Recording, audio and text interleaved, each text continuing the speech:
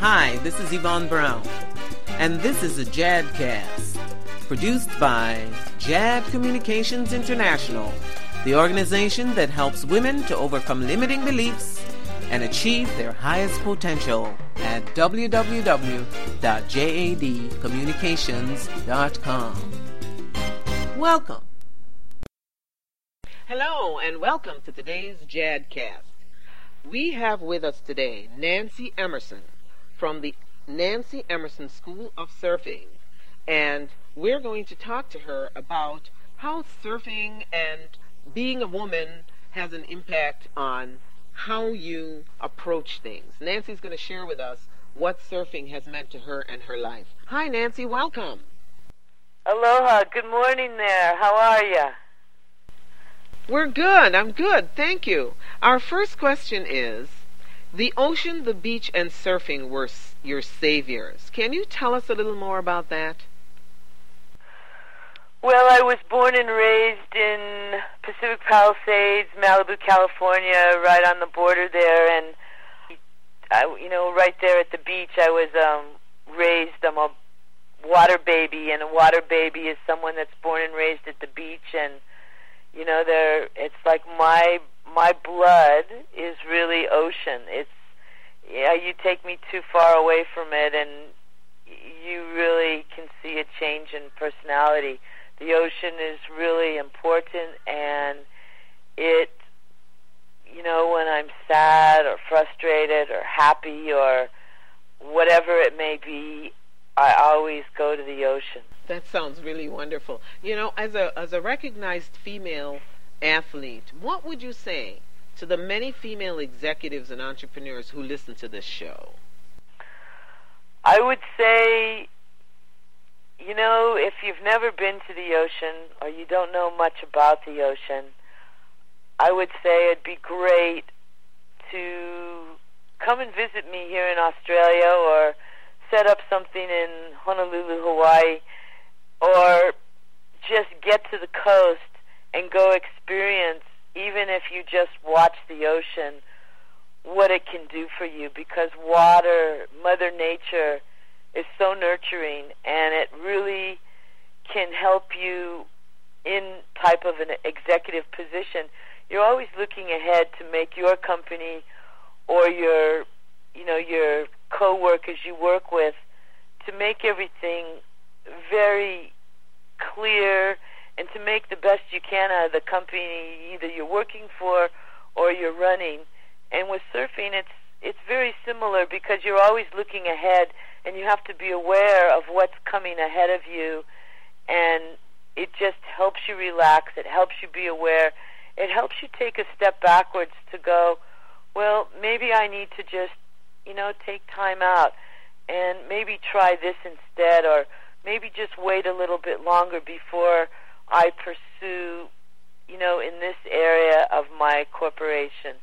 But I think women, if they've never experienced the ocean, they're really missing something very special that enhances one's life and one's environment.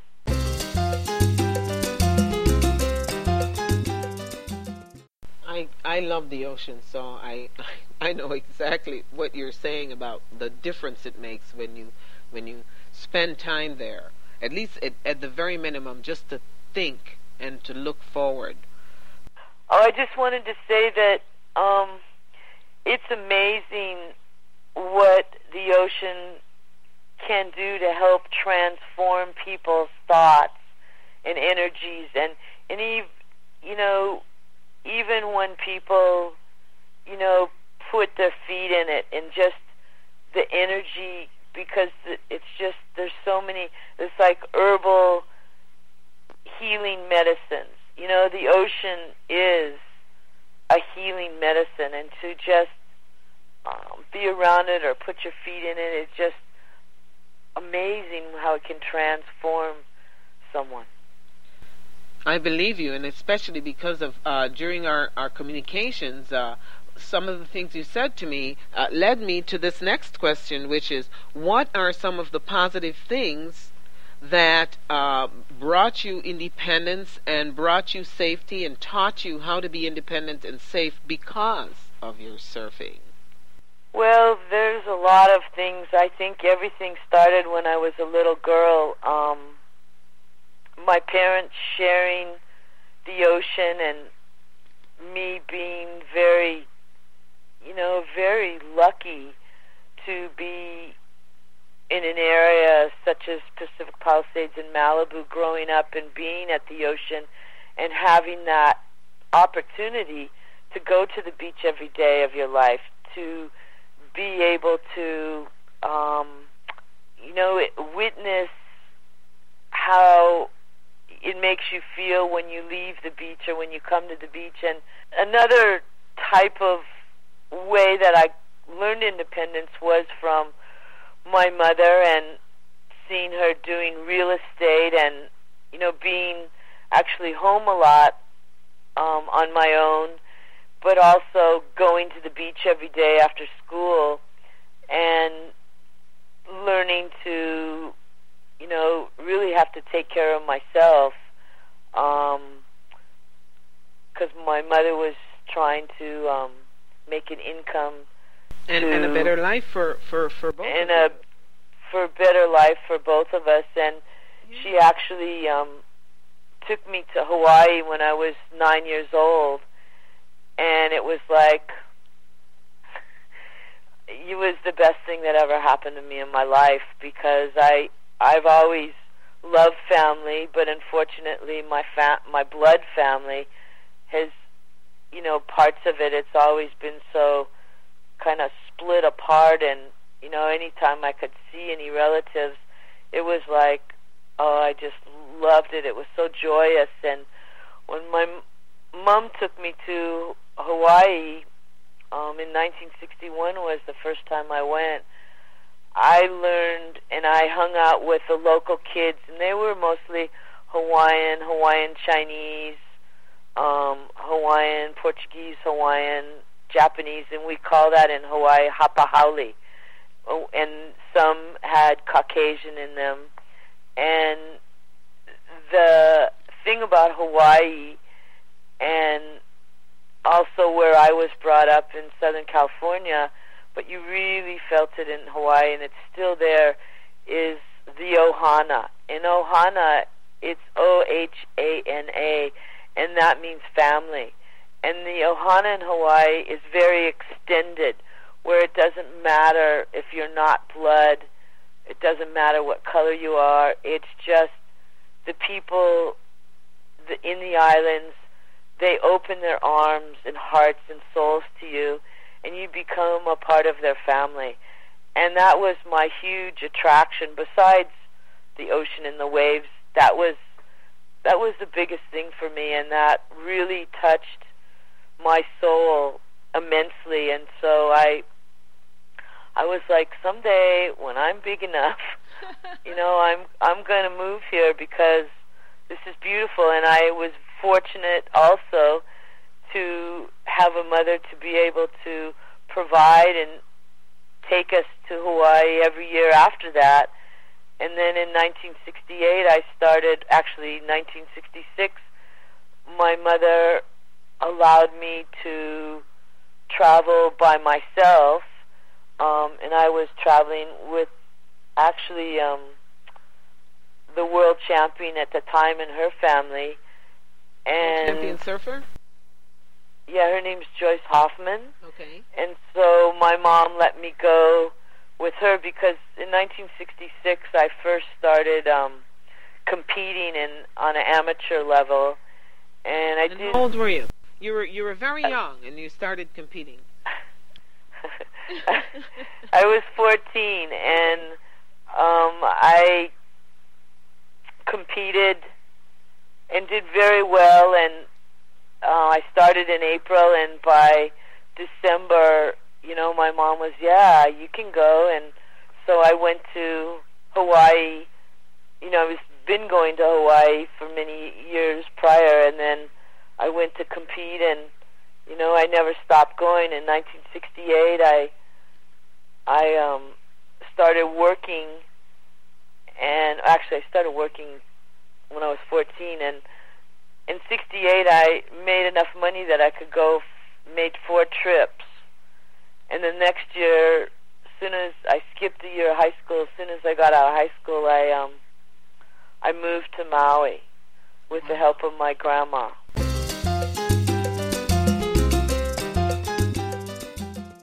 Wow. So is that how you got into doing surfing? And I know you won some surfing titles. And so I wondered, what some of them are, and what did it feel like when you won the first one? Well, just to, answer your first question before that, is I actually, was born and raised at the beach, and I body surfed, and we rode canvas blue and red mats with white rope around them. And we rode those, and we stood up in those. And when my mom took me to Hawaii for the first time, I was sitting on Waikiki just mesmerized watching the surfers. And she said, "Do you want to learn how to do that?" And I said, "Yeah." And so she went up and down the beach to try to find the very best beach boy, and she was looking for just quality, because that's how I was raised. I had private swimming lessons and private piano lessons, and Pancho Gonzalez gave me private tennis lessons, and in Santa Monica, and I was fortunate. So she came back like an hour later, and she said, "I have just the beach boy for you," and it was Nappy Napoleon, and I had a surfing lesson, and my first wave, I stood up and rode it all the way in, and just kept going. I just kept riding waves, and I surfed for probably, the end of '61, and my mom actually wanted to buy a surfboard that day for me for Christmas, and I went, nah, because some people do check and balancing with their children or even with relationships, and I kind of was, even though I was only 9 years old, I was kind of like very cluey and very street smart, and I said, "No, let's wait, and I'll just rent boards, and we'll wait, and if I really want to still do surfing, when it comes time to my birthday, we'll go and order a board." And so in the beginning of March, we ordered a board, and I knew I didn't have to do any check and balancing with my mom, and I just started surfing, and I started, boards in those days were like 35 to 40 pounds. They were very, very heavy longboards, and I surfed some of the best spots in California, and I was able to travel to different spots. And then in 1966, at my first contest, which I really thought was very, very special because it was my first, and I actually missed getting first place by 1 point, but it didn't matter because I was just like I had won it, because it was just special, and I met so many new, wonderful people, and I always felt competition. That's why I was like, I'm not a hardcore competitor. I would compete through school and always try the hardest I could do, but I really look at competition as if you're not having fun, you shouldn't be doing it. And so I had fun, and I was actually asked that day by Hanai is a Hawaiian word for like adopted, and baby Dave, or Dave Rockland,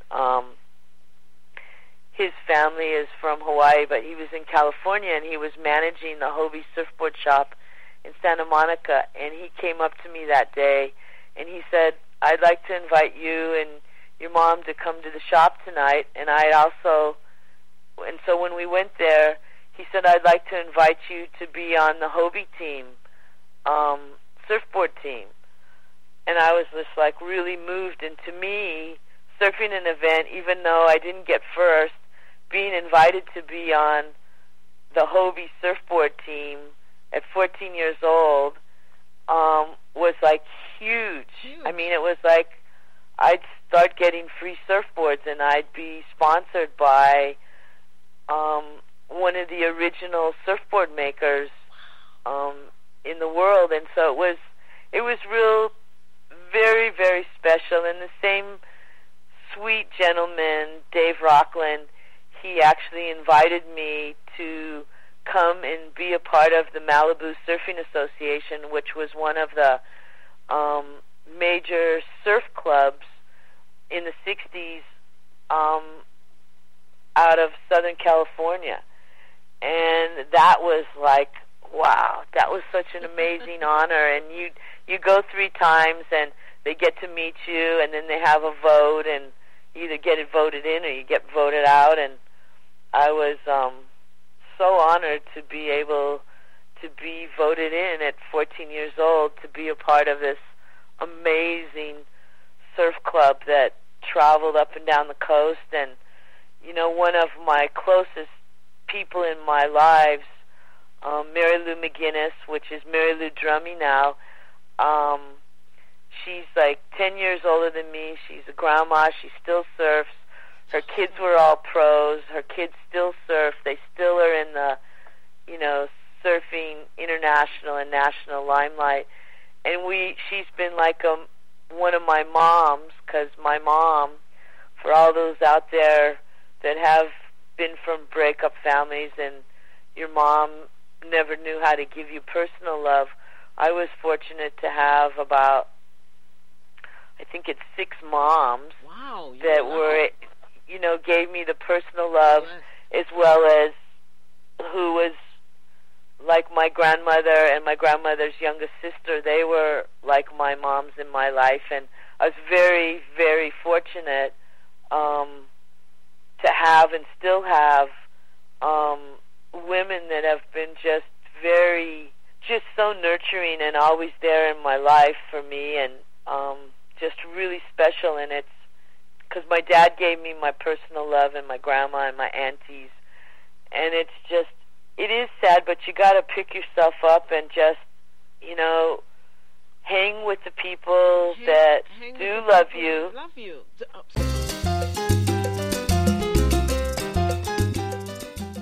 So how and when did you win your first title? I mean, you missed that one title by 1 point. Well, that was just my first contest, and each year, you know, I won some contests later on. I would actually have to go. There's a website called gowithapro.com, and in there under my name, it shows not all, but a huge amount of different titles I won. Each year, though, I went up, because it was like I started with single A, and then I went to double A, triple A, and then quadruple 4A in 1969. Every year I went up in competition, and I can't remember them all, but I think to me the things I do remember that stand out were, and I didn't win this, but it was huge because it wasn't in the national level, it was international level, and it's called the Makaha International Championships, held on the island of Oahu at Makaha, and it was covered by ABC Wide World of Sports back in the 60s, and there was like 85 women from around the world. Wow. And I was 15, and I got 3rd place. And to me... Wow, impressive. See, that was really special, because I won events in California, but things that stand out for me, that was special. And I know this is way big change, but 1998, I was honored in the Women's Hall of Fame in Hawaii for being, it was not so much just surfing, it was being honored in the Hall of Fame of the ocean, of all the different things I've done in the ocean. Because when we were, you know, back in '66 when I went, every year for 4 years on Christmas Day, they'd have paddleboard races.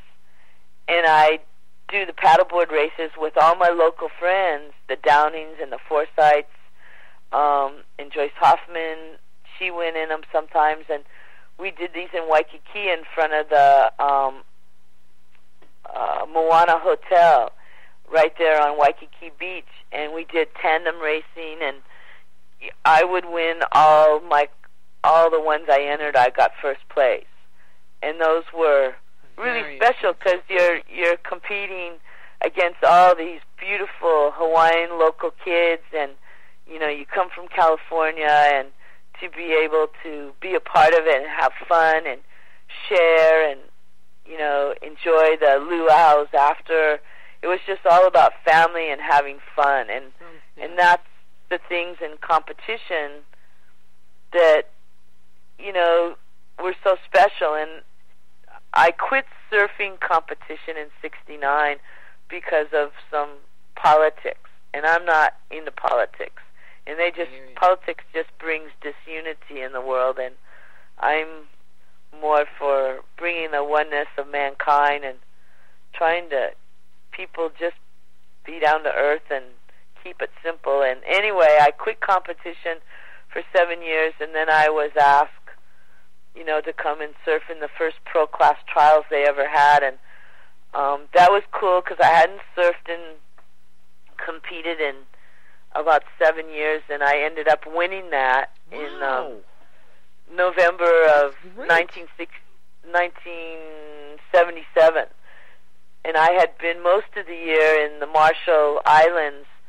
I was asked to go down with the Baha'i Faith and go down and see the Baha'is in the Marshalls, and I lived where there was no running water and no electricity, and it was a beautiful, wonderful time, and it was really neat because in the Marshalls, they're the most, if you take Micronesia, and the Marshalls are the easternmost islands, and the westernmost are Palau, below Guam.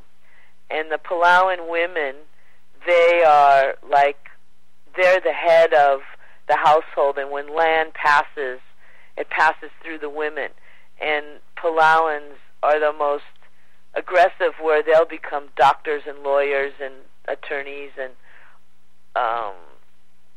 they're very always working in the land and fishing, and the Marshallese are very soft-spoken and gentle and very laid back. And when I went down there, I went and I wore a dress surfing with shorts underneath because I didn't want to take away the culture or come in and I wouldn't want to wear a bikini or shorts and a bathing suit top because they had been gone over by missionaries, and they didn't know any better, and so I just went surfing for a couple, 6 weeks in a dress. And that must have been interesting. Tune in next week for part 2. You've been listening to a Jadcast. We hope this podcast helps you on your journey to achievement of your destiny. Remember to visit us at www.jadcommunications.com.